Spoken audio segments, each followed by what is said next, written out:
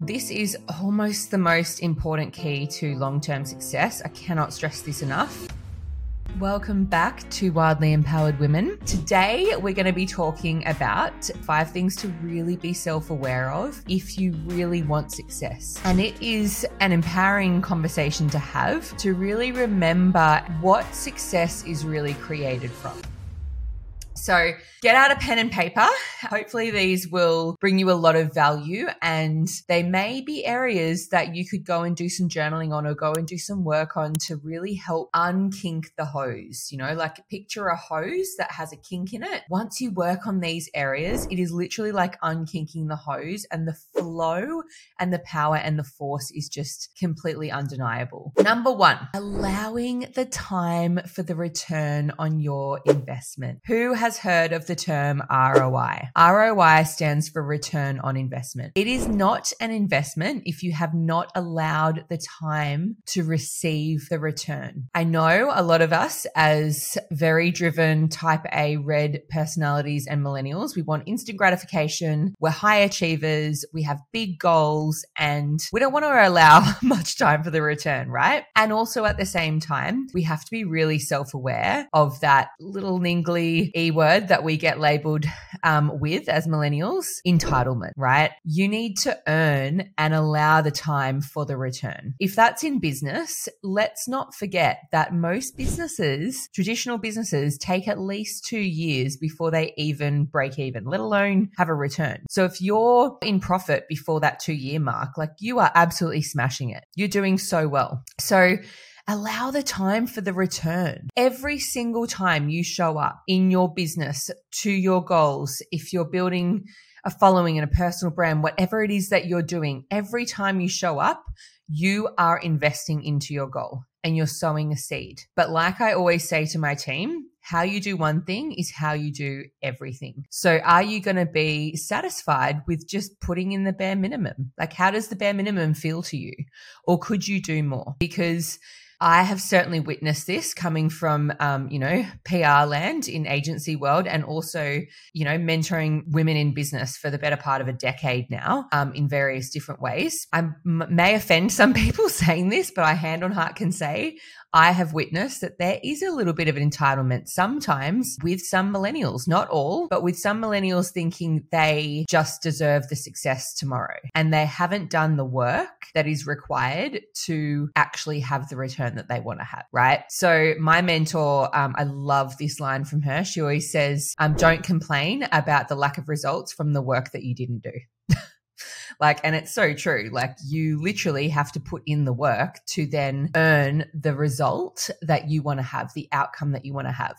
My number 1, this very first one around allowing the time for the return, you need to be self-aware of this, because what have you sown? If you want to reap something really big, what have you actually sown? Have you just done the bare minimum and you're expecting to see a really large return? If you were watching someone from the outside and you saw them get the result that you're after, what would you have expected to see them do? And are you doing that? So important to be self-aware of this, because like anything in life, it takes effort and it takes input to get to where you want to be. So that's the number 1, is allowing the time for the return. Number 2, realistic timeframes. Okay. So that's one thing, allowing the time for it. It's another thing, actually looking at, well, what is a realistic time frame for this? At the time of recording this episode, I am pregnant, and I know that there's 40 weeks of pregnancy, right? 9-10 months of being pregnant. I don't expect it to come sooner. If it does, what a beautiful thing. If it's a couple weeks early, that's awesome.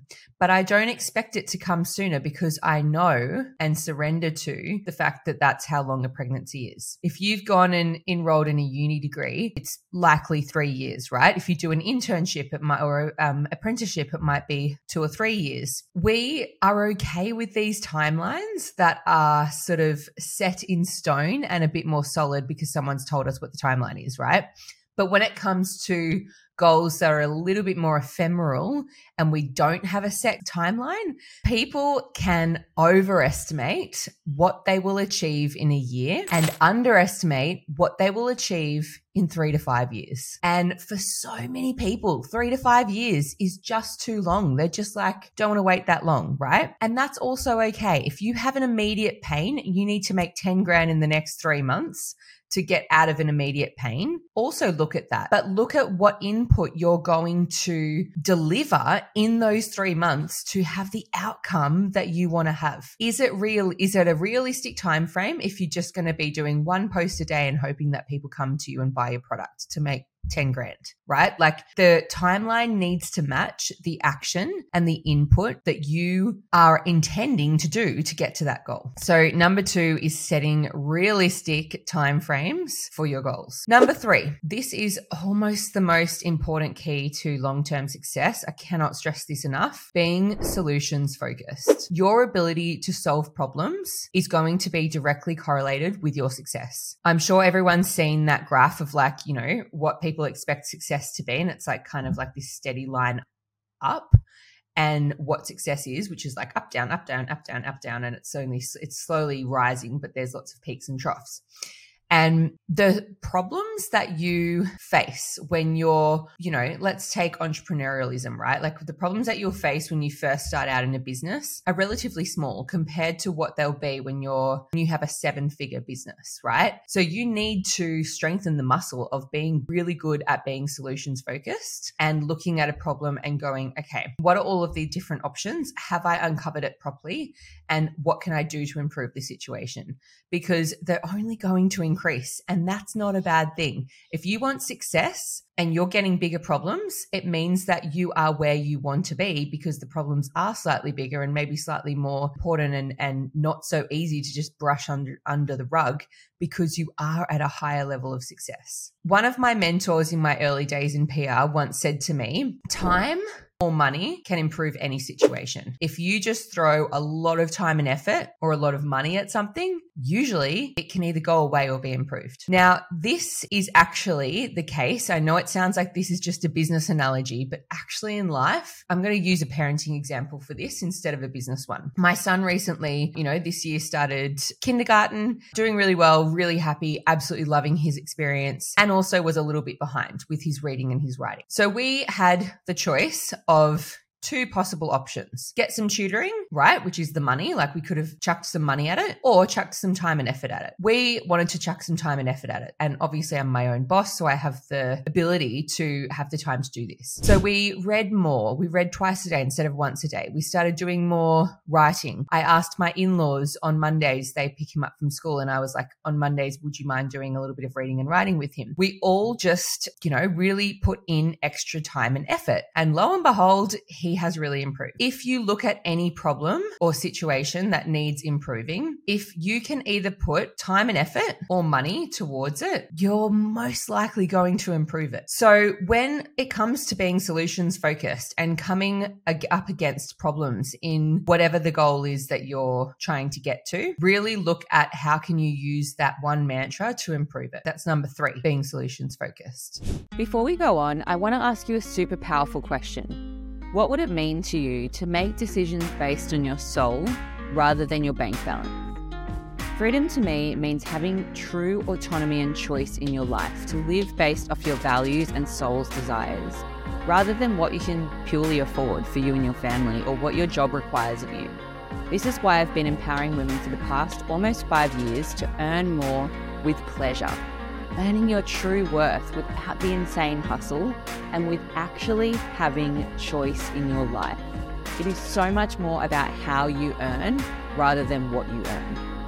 If you'd like to learn more about how I mentor women to earn a time-leveraged income online, selling conscious, health-based products and learning the skills of personal branding and attraction marketing, both very sexy skills to have, then click on the link in the show notes or DM me the word info on Instagram so we can have a proper chat. I love having one-on-one convos with you savvy queens and showing you how this kind of income and our community can help you truly live wildly empowered. Big love. Back to the episode. Number 4, your ability when you started your journey towards this goal. What was your ability? What was your skill set? How proficient were you at that thing? Have you had experience before? So if it's in business, for example, are you expecting to grow at the same rate as someone that has 10 years experience in that field? Or are you being realistic and going, okay, you know what? There's going to be probably a bit of a timeline where I'm not so confident because I'm learning a whole new skill set and I'm completely new in this area. That would be a realistic way to look at it versus if you're literally walking into something with no prior experience and going, I'm going to smash it. Like I'm going to be, top of my game, top 2% in the first month because I just, have such a big vision. Awesome. And that attitude is great. And also you need to be prepared for some serious work. It would be like a gymnast just starting gymnastic lessons and being like, I'm going to qualify for the Olympics next month.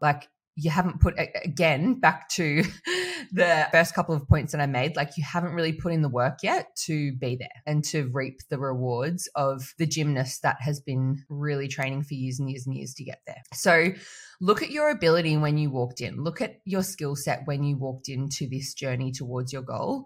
And be really proud of it because part of the journey is not just getting to your goal, it's looking at your growth and really taking stock and pride and celebrating your growth as you go. In the entrepreneurial space, I've had such the absolute honor of witnessing women who come into our space and don't know what their message is, have no confidence, don't value their own message or their own voice, don't know what they stand for, couldn't hold up a camera and talk face to camera if their life depended on it. And a few months in, they are a completely different person purely because they borrowed the belief from someone else and they saw others and learnt from others who have gone before them. And that's what, this podcast is called Wildly Empowered Women. That is what it's about, is actually owning who you are, what your message is, what your truth is, what you have to say and gift to the world, your genius zone. And that can only be unleashed. It's completely invisible.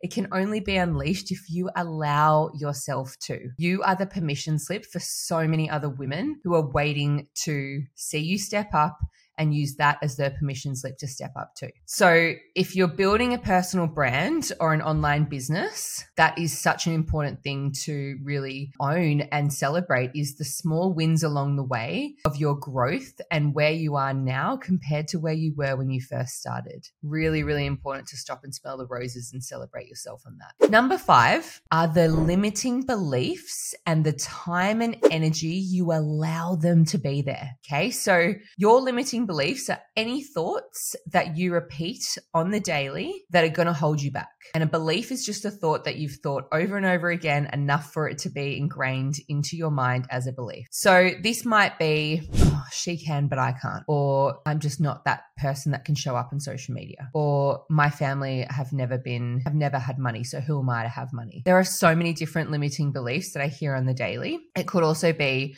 I'm just not good on camera, or I just don't have anything valuable to say, or I'm just not the type of person who XYZ. Here's a bit of a tough pill to swallow, but this is what it really comes down to with limiting beliefs. You are both the problem and the solution. So if you can be self-aware of what your limiting beliefs are, then you can stop them as soon as they start. Because anything that you're allowing in your mind, it's like a garden. The more weeds you allow in, the more they're going to take over the garden, right? You need to be weeding absolutely every single day. The moment you actually notice a limiting belief come up in your mind, you need to say to it, F off. You need to stop it in its tracks and not allow it the time and the energy in the garden of your mind. Because the more you do that, the more you, especially when you dwell on things, if someone says something to you and you're a bit triggered, or if something happens, or you see someone's post and it really sticks with you, how much time and energy are you going to allow that to play out in your mind? Because the story that we tell over and over to ourselves is the story that we play out and live out, and we are creating our own reality with the thoughts that we think on the daily. I'm sure a lot of you, listening to this podcast already know that I am a massive fan of Abraham Hicks. She is just the absolute godmother of your thoughts becoming your reality and really being aware of your limiting beliefs. I would very highly suggest watching, there's a 8 or 10 minute video that she does on telling a new story. So if you typed into YouTube, Abraham Hicks telling a new story, it's one of my favorite videos from her, really talking to this topic. It's very, very powerful. On that note, I want to give you a bit of an activity that you can go away and do based on any limiting beliefs or anything that I brought up in this episode that you're like, oh yeah, that was a bit of a mirror. Like that's an area of work for me. Before we wrap up this episode, I want to ask you a question. Do you remember how you discovered this podcast? Was it a friend's suggestion or an Instagram story, maybe a post? Somehow you found it, and I'm hoping you're getting a lot of value from it. I need your help now to pay it forward so that other women can feel seen, heard, nourished, and more than anything, empowered from these conversations too. Big love, back to the episode. Here's what you can do. Everything that I've gone through, it's a form of limiting belief, right? All of the things that I mentioned.